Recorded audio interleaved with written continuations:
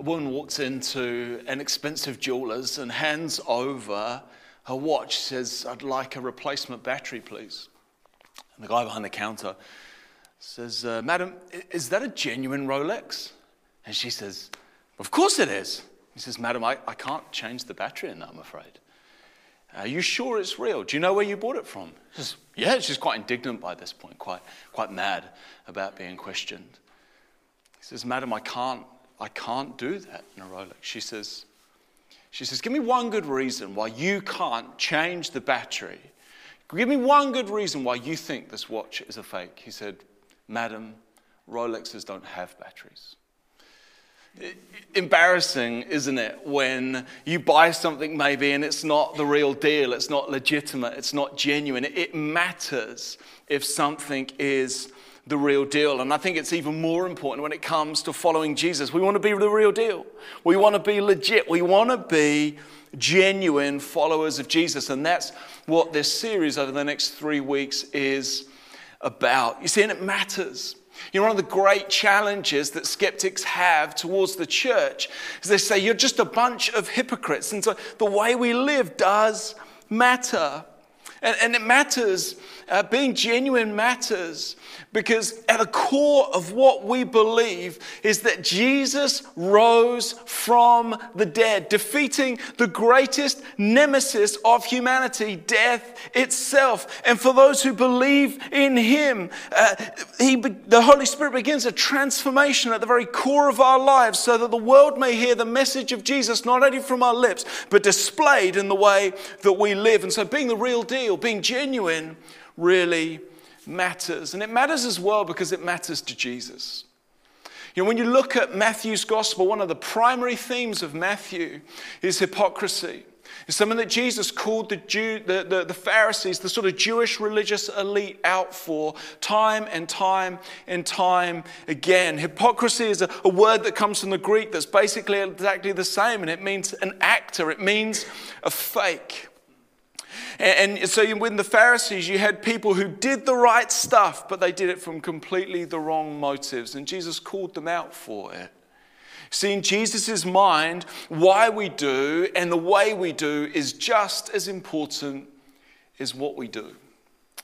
We want to be genuine. And so over the next 3 weeks, we're going to dive into right in the middle of the Sermon on the Mount as Jesus sort of unveils the ethics of his kingdom and of his followers. And right into the middle as Jesus goes after the Pharisees around their religious practices. And he affirms those practices.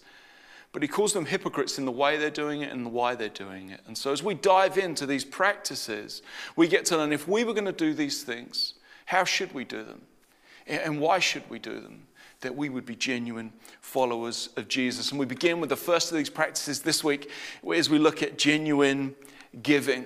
So if you've got your Bible, turn with me. We're going to go to Matthew chapter 6 this morning. I'm going to start reading just 4 verses with you. It says, "Be careful not to practice your righteousness in front of others to be seen by them. If you do, you will have no reward from your Father in heaven. So when you give to the needy, do not announce it with trumpets, as the hypocrites do in the synagogues and on the streets to be honored by others. Truly I tell you, they have received their reward in full. But when you give to the needy, do not let your left hand know what your right hand is doing, so that your giving may be in secret. Then your Father who sees what is done in secret will reward you." Should we pray? Heavenly Father, we want to thank you for these precious scriptures that you've given to us. We honor them, Lord God, not merely as written by human authors, but with their ultimate author as you. And you've given us these precious scriptures to make us wise for salvation and to equip us for every good work. We want to be genuine followers of Jesus, equipped for every good work. So we pray by your Spirit, bring them to light and life in us. Today we pray. We submit ourselves to this word as the word of God in Jesus' name. Amen. Amen. So I want to unpack what does genuine giving look like on the basis of what Jesus is saying here. I want you to notice, first of all, that genuine giving has a when. When you go to verse 2, it says this, so when you give. It doesn't say if. It doesn't say when you feel like it. It says, so when you give. Jesus assumes that one of the characteristics of his people would be those who give to those in need around them. And it shows that this is to be a habit. It's to be a practice. It means that whether we think we got a lot or not, a priority in our personal finances, because the you here is singular, it's talking about every single one of us having a discipline on our personal finances. We would give to those in need around us. It's not about how much you give. It's about being open-handed with everything that God has given you. And you know what? It may be one of the first steps for you this year is to have a look at where your money is going and begin to set some new priorities. You know, in a world where there's always a faster car and a bigger house and a better phone, what if we limited what we have so that others who don't have can have? You know, for Jenny and I, this means we work through a budget every single fortnight. We talk about it. I prepare it, but we talk about it and we say, where are we going to prioritize our money going? What are we going to give to? Where's that going to go? It means that Jenny does a menu plan, and we focus on not allowing just spending whatever we want on groceries, but we plan carefully so we don't waste food. I go to the market on a Saturday morning. I get up early and go. Generally after a morning run, because the veggies are cheaper at the market, and so little by little, it's like we're limiting what we could spend on ourselves so that we can be generous with others. And I realize that for some of you, this is going to feel like, wow, like it's just another thing on top of financial stress. Can I challenge you? Why not make 2022 the year that you get your personal finances in order? And it might be that you do something like a Cap Money course. If there's debt involved, reach out to Christians Against Poverty. We partner with them because they're an incredible organization. We're helping people in those situations, that as you work your way out of that situation, you might be somebody who can make a priority in their giving, in our finances, as Jesus would have us make. That we would make giving, genuine giving, a habit. The second thing I want you to see is that Jesus says that genuine giving is private. Look at verse 2 again. So when you give to the needy, do not announce it with trumpets, as the hypocrites do, to be honored by others. They announced it. They made a big song and a dance about it. They made sure that people knew what they were giving. But Jesus says, oh, no, that is not the way of my followers. We're not public givers. We are private givers. And I don't mean you can't, let a charity know what you're giving so that you can get tax back. You get a third back. That's a no-brainer. You're going to get money back that you can choose to be generous with again. That makes sense. And it's also inevitable that people are going to know from time to time. Like you can't find out, you can't deliver a hamper or deliver a voucher or offer to do somebody's shopping or find out their bank details to give them a gift unless somebody knows about it. I mean, don't go around secretly trying to find out people's bank details. Like, that's sort of frowned upon. Might not go the right way. The point is not whether people ever know about what you're doing. It's that your primary motivation is not that people would know about it. But the primary motivation would be that you would be a generous person, attentive to the needs of the people around you. And the weird thing is, this privacy thing is at the heart of what Jesus is talking about here. It's a bit of a surprise. The privacy issue seems to be the main issue with what he's saying here. And I want you to see three reasons for the why giving is so important, that it's private. Number one is relief. The relief of poverty. When the Pharisees announced their gifts, it would so that people would look at the size of their gift and say, wow, you are amazing. Look how righteous you are. But it missed the point of giving in the first place, which was to be that there were people who were poor in their community that needed help, and God wanted his people to do something about that in using what God had given them to relieve poverty. So as you flick through scripture, you realize that this has been a theme from beginning to end. You look at the law, it says things like, don't go through your fruit trees again and again. Leave some fruit on the trees. When you pick up your harvest, if you drop bits, don't go back and pick it up. The point was that there would be stuff left over that those in need could go and grab for themselves. When you go to Proverbs, it says, stand up for those who cannot stand up for themselves. Speak up for those who cannot speak up for themselves. When you go to Isaiah, he encourages in Isaiah 58, fast. And when you fast, not only is it about releasing people from oppression, but actually with what you don't don't eat, you can give that food away. When you get to Acts, it shows people selling property so they could give to those in need. It even said of the early church there was no poor among them. It's a theme in the epistles with Paul. It's a priority in his missionary. They gathered funds to relieve famine. They gathered funds to give to churches in need. Like, are you getting the point? Again and again and again, from beginning to end, generosity in God's people has been a theme. The poor matter to God, and so they must matter to us.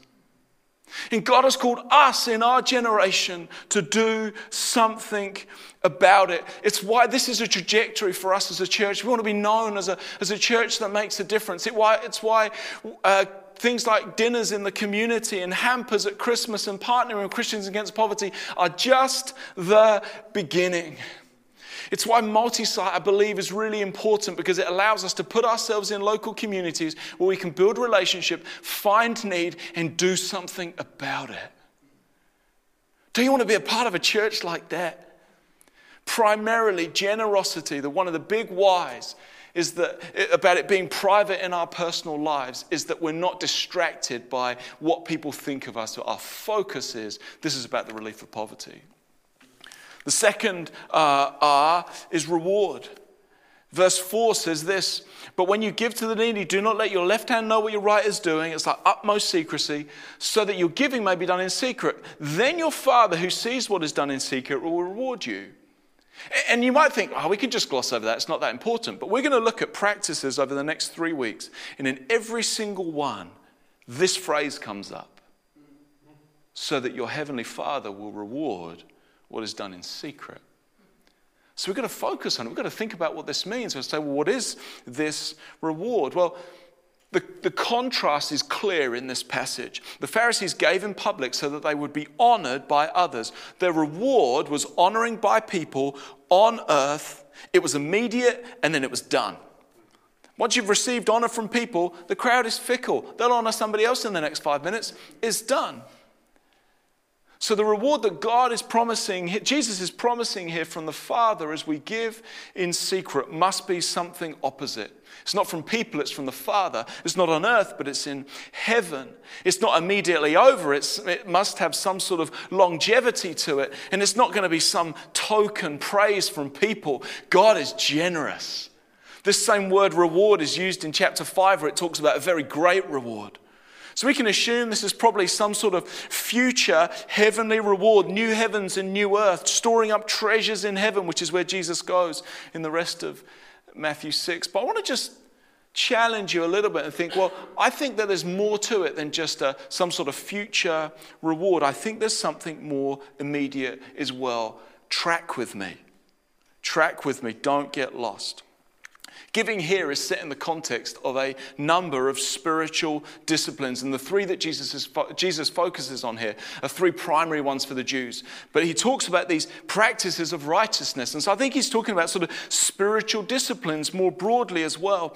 The things we do as Jesus followers to put ourselves in a place where God can make us more like Jesus, where he can go to work in our lives. And it's the places where God can challenge our flesh and mold us, mold our character to be more like Jesus. I think the reward is something to do with Christ-likeness. And the thing is that these things are going to be uncomfortable.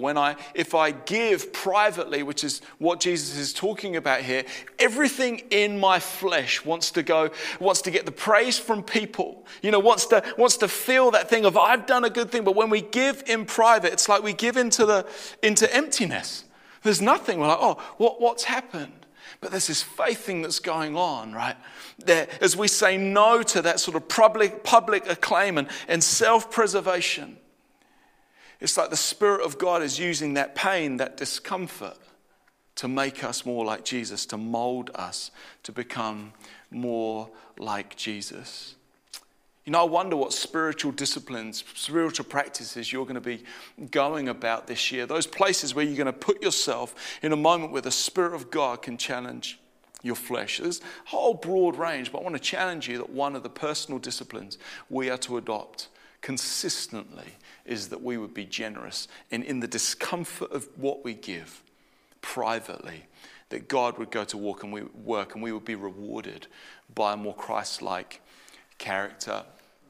The third thing, I've given them R's, start of the year, thought we'd stick with some R's, relief, reward. And the final one I want you to see, the sort of why around private giving, is that we would be a reflection of his righteousness. These habits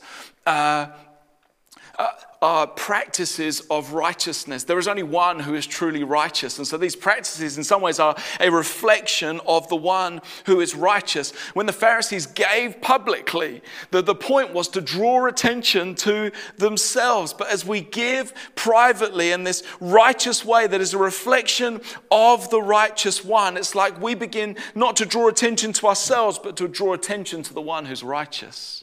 Our giving is a reflection of what God is like. We give the world a glimpse of God who is generous. There isn't a definition of the generosity of God in this passage. I'm going to go to 2 Corinthians 8 to do that for me. And in this context, Paul is challenging the church to grow in generosity. And he couches it and he sets it in the framework of, because Jesus is generous. But see just how generous. He says, for you know the grace of our Lord Jesus Christ, the free gift of our Lord Jesus Christ, that though he was rich, yet for your sake he became poor, so that through his poverty might become rich. Jesus, who is infinitely wealthy, took on the poverty of humanity so that we in our desperation and separation from God might become rich. I want you to see that this is not just like ordinary, everyday generosity. I want you to see this is a bit offensive. Imagine that you're going down Courtney Place. You see a guy turn up in a Ferrari, right? And he pulls up beside a homeless man, destitute, absolutely nothing. And this guy in the Ferrari hands the keys over. He says, can we swap clothes? And he puts the nice clothes on the homeless man, puts him in his Ferrari. He says, as you drive off, I want you to know you're going to my home. My batch is yours. My boat is yours. My investments are yours. My pension is yours. My inheritance is yours. Every ounce of wealth I ever had is now yours, and I'm going to sit in your place. If somebody did that, you would say, that's outrageous.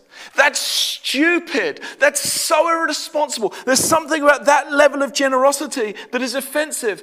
We get it when people give out of their surplus, when they take the cream off the top and they're like, I'll give that away. But when somebody swaps places and becomes poor in the place of the rich, we feel that is offensive. But when you begin to understand that level of discomfort, you're beginning to glimpse what the generosity of Jesus looks like.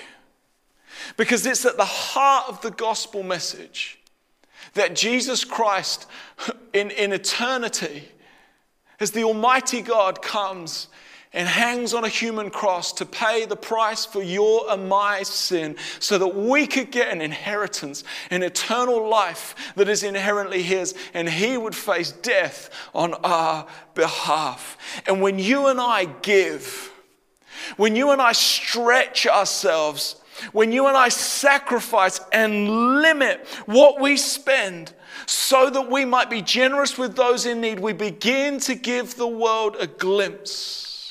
Just a glimpse of the infinite, measureless, outrageous, and offensive message of Jesus.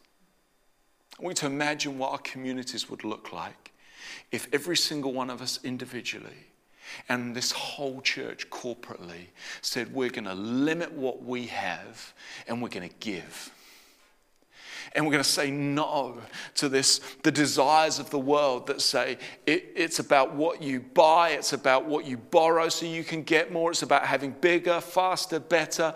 Like the world disciples us by desire, but what if we said no? We said we want to be generous like Jesus is generous. What would that do for families? What would that do for relationships? What would that do for our communities? What would that do for poverty? What would that do for addiction? What would that do for crime? What would that do for education? Just imagine what would happen if we went about this as a church relentlessly. And that we, as God is making us more like Jesus, would give the world a greater and greater and greater glimpse of what he is like. Don't you want to be a part of a church like that? Don't you want to be the real deal? Don't you want to be genuine? Don't you want to step into this? I want to give you 3 ways I think we can step into this. The first thing is you cannot give out of what you have not received. And I want you to know first and foremost, if you're somebody who's never believed in Jesus, you've never even heard of him, maybe this is the first articulation you've ever heard that God sent his one and only son to die in your place, became poor so that you might become rich. If this is the first time you've ever heard that message, forget money for now. This is about something way more important. My prayer for you today is that you'd begin a conversation with God today where you say, I received this outrageous gift of forgiveness and new life and healing and wholeness, and invite the power of God in my life to change me from the inside out. I want to make a decision today to follow Jesus. That's the first step you need to take. I want to pray for you in just a moment. But for all of us, I want you to take a moment and think, what's your next step? Is it getting your finances in order? Is it looking at where your priorities are and saying, no, I'm going to make generosity a priority in my life this year? It might mean you need some conversations with a spouse or a partner or a family member or whatever like that. Have those conversations. Let's take these steps. Maybe the third thing is you want to begin to walk and pray through your neighborhood. Say, Lord God, how would you open my eyes to the needs all around me? And would you enable me to have relationships with people in my world, that you would use what you have given me, that I would be generous, and that through what I do, the world would get a glimpse of what you are like. Should we pray? Heavenly Father, we thank you so much for the way your word challenges us. And I pray that by your Spirit that you would bring to life this word in us, that tomorrow would be different because of today. We pray that you would do something so wonderful in our city through your people as we begin to discipline ourselves to reflect, and as you empower us to reflect your generosity. And Lord, as we ponder your generosity right now to us, we turn our attention to you and we want to say thank you. So we begin in song, we begin in worship, as we bring you honor and glory for what you have done for us. We thank you, Jesus. We worship you in Jesus' name. Amen.